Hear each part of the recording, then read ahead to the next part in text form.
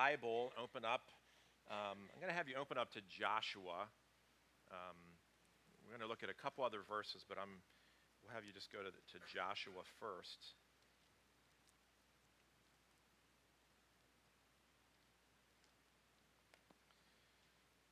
And so I want to, as you think about this morning, transitions or change in your life. I was thinking back to when we moved here, and this week I was with a couple different other families that they were kind of in, they're in a different life stage. And I was thinking back to when we moved here, and our kids were much, much younger. Ryan wasn't even born yet. Leah was in kindergarten.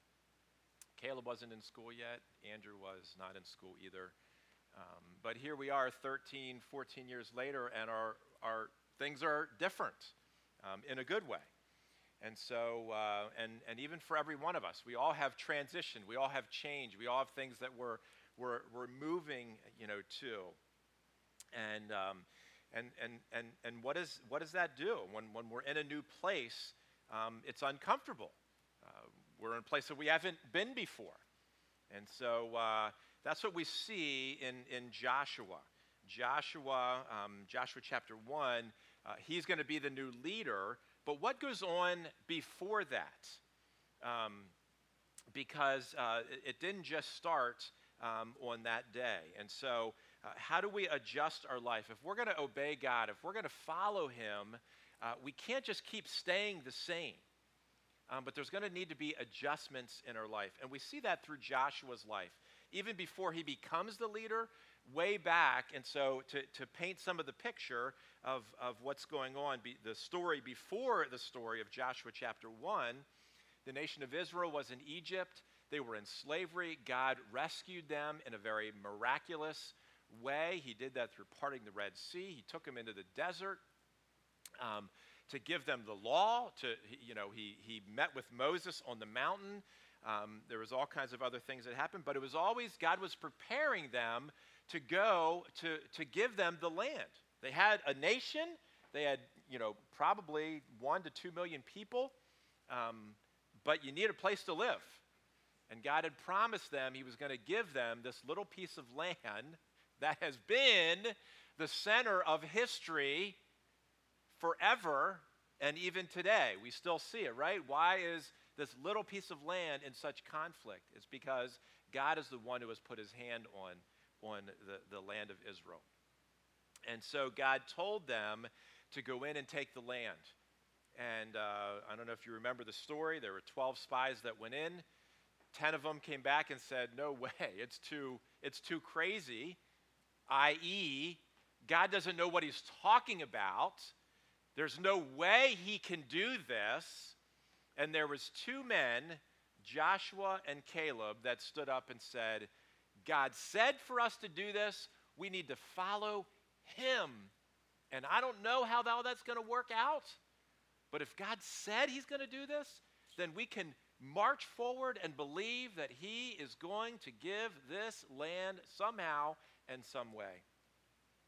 And so back in Numbers, and I'll just read these verses as part of the conversation, as these 2 men stand up, and the majority says, So verse 30 in Numbers, but Caleb quieted the people before Moses and said, let us go up at once and occupy it, for we are well able to overcome it. And so Caleb's words there was, their confidence wasn't in them, their confidence was in God. And they already saw God work in a supernatural way. And they were willing to stand up for him.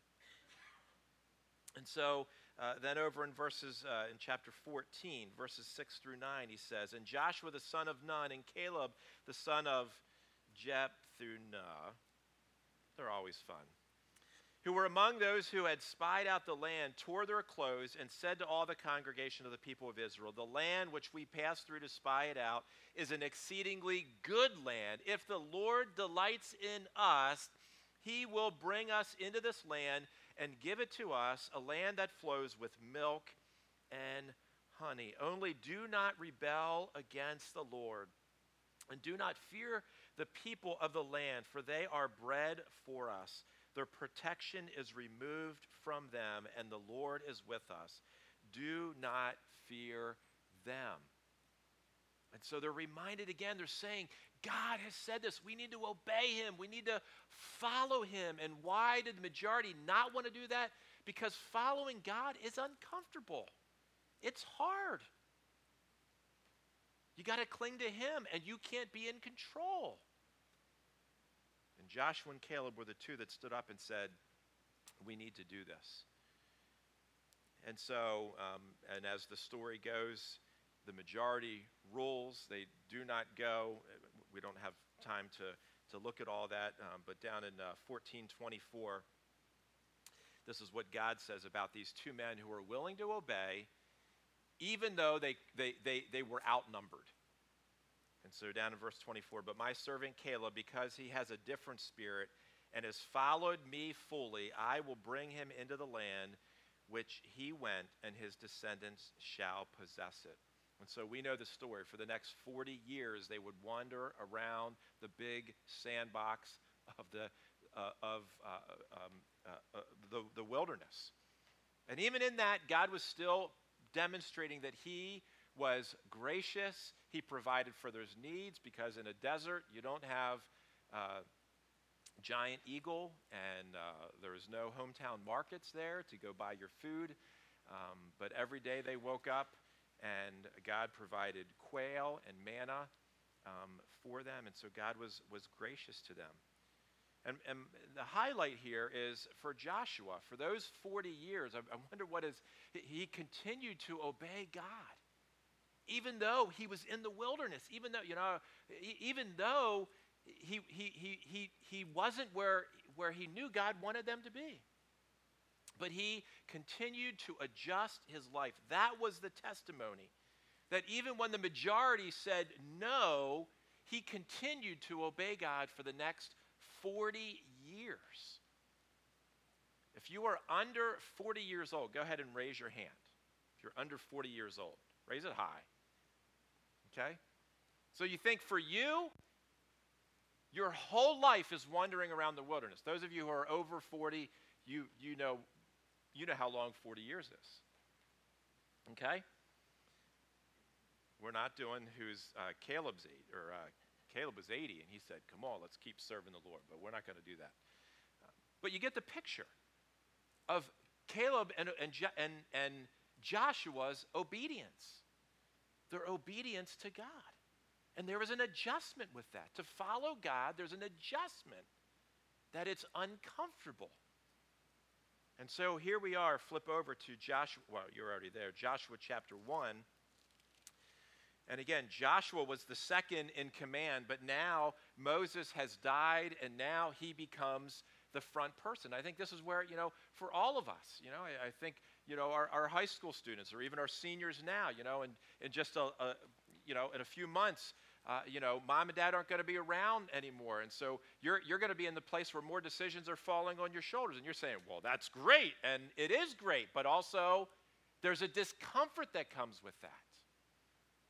And so each of us in our life stages, there becomes that transition creates that. And so Joshua is in that place. He's always been the one who could, Moses, tell me what to do. I'm the second, I'm your servant. I'll do whatever you want me to do. But now Moses is out of the picture, and God has chosen Joshua to be the next one. And so let me read down through.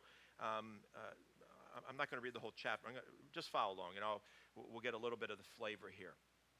After the death of Moses, the servant of the Lord said to Joshua, the son of Nun, Moses' assistant, Moses, my servant, is dead. Now, therefore, arise, go over this Jordan, you and all this people, into the land that I am giving you to them, to the people of Israel. Every place that the sole of your foot will tread upon, I have given to you, just as I promised to Moses. From the wilderness and this Lebanon as far as the great river, the river Euphrates, all the land of the Hittites to the great sea towards the going down of the sun shall be for your territory. No man shall be able to stand before you all the days of your life. Just as I was with Moses, so I will be with you. I will not leave you or forsake you. Be strong and courageous, for you shall cause this people to inherit the land that I swore to their fathers to give them. Only be strong and very courageous, being careful to do according to all the law that Moses my servant commanded you. Do not turn from it to the right or to the left, that you may have good success wherever you go. This book of the law shall not depart from your mouth, but you shall meditate on it day and night, so that you may be careful to do according to all that is written in it. For then you will make your way prosperous, and then you will have good success.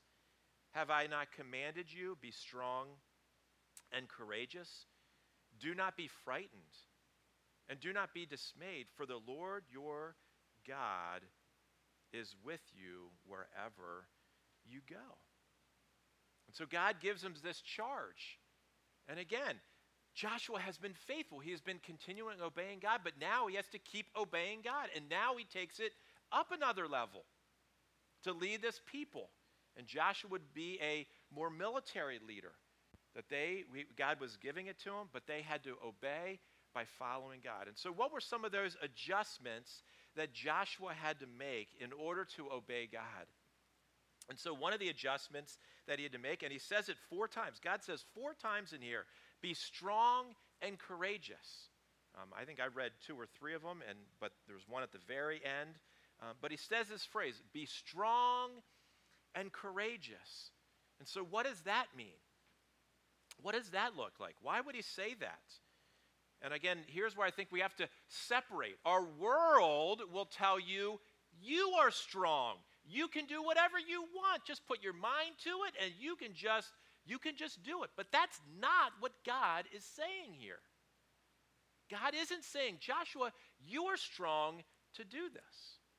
Who was the one who was going to give him the land? God is. And so the idea here of be strong and courageous, it's not about you mustering it up in your own ability. Strength is about, this is God's strength. So we need to adjust that it's not coming from me, it's more of a surrender. God, you're the one who I need to listen to your cues, and I need to obey you and follow your lead when I feel like it, when I don't feel like it. And so God is the one who has all of the strength. He is the one who is God Almighty. And so the adjustment for us is, it's not coming from me, it's coming from God. I'm trusting in his ability. In Jeremiah chapter 32, let me read these 2. You don't have to turn there, I'll read them. Jeremiah 32, here's what Jeremiah, here's the way that he says it. And again, the point here is that God is the one who is strong. He has the strength. Ah, Lord God, it is you who have made the heavens and the earth by your great power and by your outstretched arm. Nothing is too hard for you. And you show steadfast love to the thousands, but you repay the guilt of the fathers to their children after them. O great and mighty God, whose name is the Lord of hosts. And that's what all the scriptures come. The power is in God. He's the one who is strong. And what God is saying to Joshua, you surrender to me and you follow my cues, and I will give you the success that I'm telling you that you will have. Strength is in him. You think, the New Testament, here's a different way to put it. 2 Corinthians 12, verse 9. Here's how Paul said it. But he said to me, my grace is sufficient for you, for my power is made perfect in what? In weakness. Therefore, I will boast all the more gladly of my weakness, so that the power of Christ may rest upon me. And so that's what God is saying to Joshua. Surrender to me. Follow my cues. I am going to do this. I am going to make it happen. Now, again, when we read that from, we don't like weakness, do we? How many of you like to be weak? None of us do. But it's about surrender. Because you can't be strong and God can't be strong in the same time. One's got to win out. And so you're either going to take, well, I'm going to figure this out, or I'm going to surrender and I'm going to allow Christ. I'm going to allow God to have his way through my life. And that's what God is saying to Joshua. Be strong and courageous. Courage is not the absence of fear. Courage is not allowing fear to stop you from doing what God's asking you to do. Joshua had to be full of stress and anxiety. God was asking him to do something that was way beyond his control. That's the same thing for us. So if you're waiting for the day, well, I'll obey God when I just feel all the peace in the world, you're probably not going to obey a whole lot. Because obeying God is uncomfortable. Trusting him is uncomfortable. And so Joshua was willing to move forward. He was willing to act.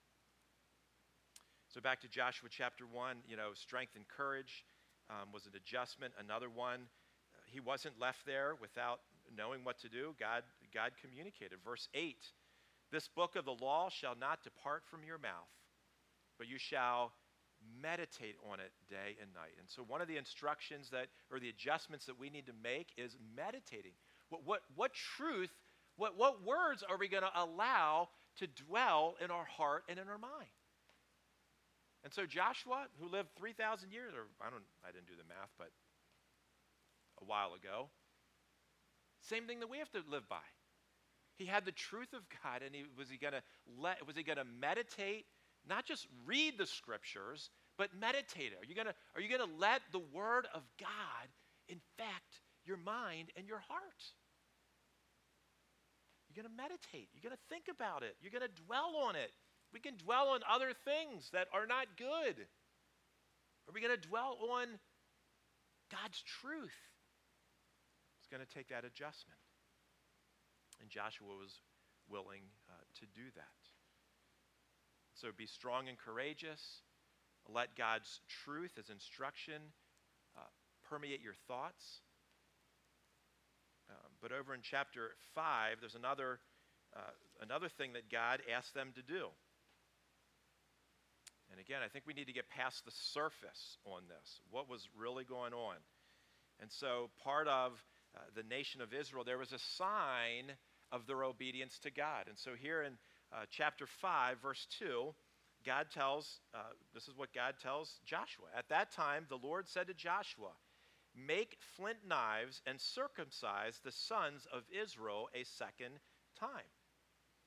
And so what was the adjustment here? The adjustment was circumcision was an outward sign of what God wanted to do in their hearts, and that was holiness. He wanted them to be a holy people. Circumcision was a sign of cleanliness. And so what God was saying is, I want you to circumcise the men as a symbol of my holiness is going with you. I want you to be a different people. Now for us under the new covenant, circumcision isn't our symbol. What is our symbol under the new covenant? Baptism, exactly. And so when you jump in the water and you go under and come up, does the water wash away your sins? No. It's a symbol of what Christ has already done in your heart. But the point here is that God wants us to be a people that are holy, that are like him. We do what he does. We say no to what he says no to. And he wanted the people of Israel to go into the land to demonstrate what godliness looked like here on this planet. And so these were all adjustments that Joshua needed to make if he was going to follow God, if he was going to obey God. And you know what? We have to make adjustments too. If we're going to follow and obey God, we're going to have similar adjustments that we're going to have to make as well. Do we desire holiness? To be clean like God is? Are we willing to let his word permeate our thoughts, that we would meditate on them? Are we willing to take his strength over my strength? Are we willing to be courageous? We're willing to act and step out in what God is asking us to do. So I'm going to invite the worship team to come up here, and as we're going to sing a song, and I'm going to give you the opportunity for another prayer prompt. One of the things that we've been talking about through experiencing God is, how is God working in our hearts? And so a number of you are involved in, ministries or outreaches outside of, Good News Club or CR or the food pantry, Women at the Well. I'm going to forget some. Or maybe it's just your workplace. And so as you've been outside of this building, what are some ways, where has God moved in your heart by something you saw or something you heard? And so I want to encourage you to be thinking about that. Think back over the last week to think, what are some of maybe those ways? And as we sing this song, I'm going to come back up in a minute, or I'm going to give the opportunity for us to express them in prayer to the Lord.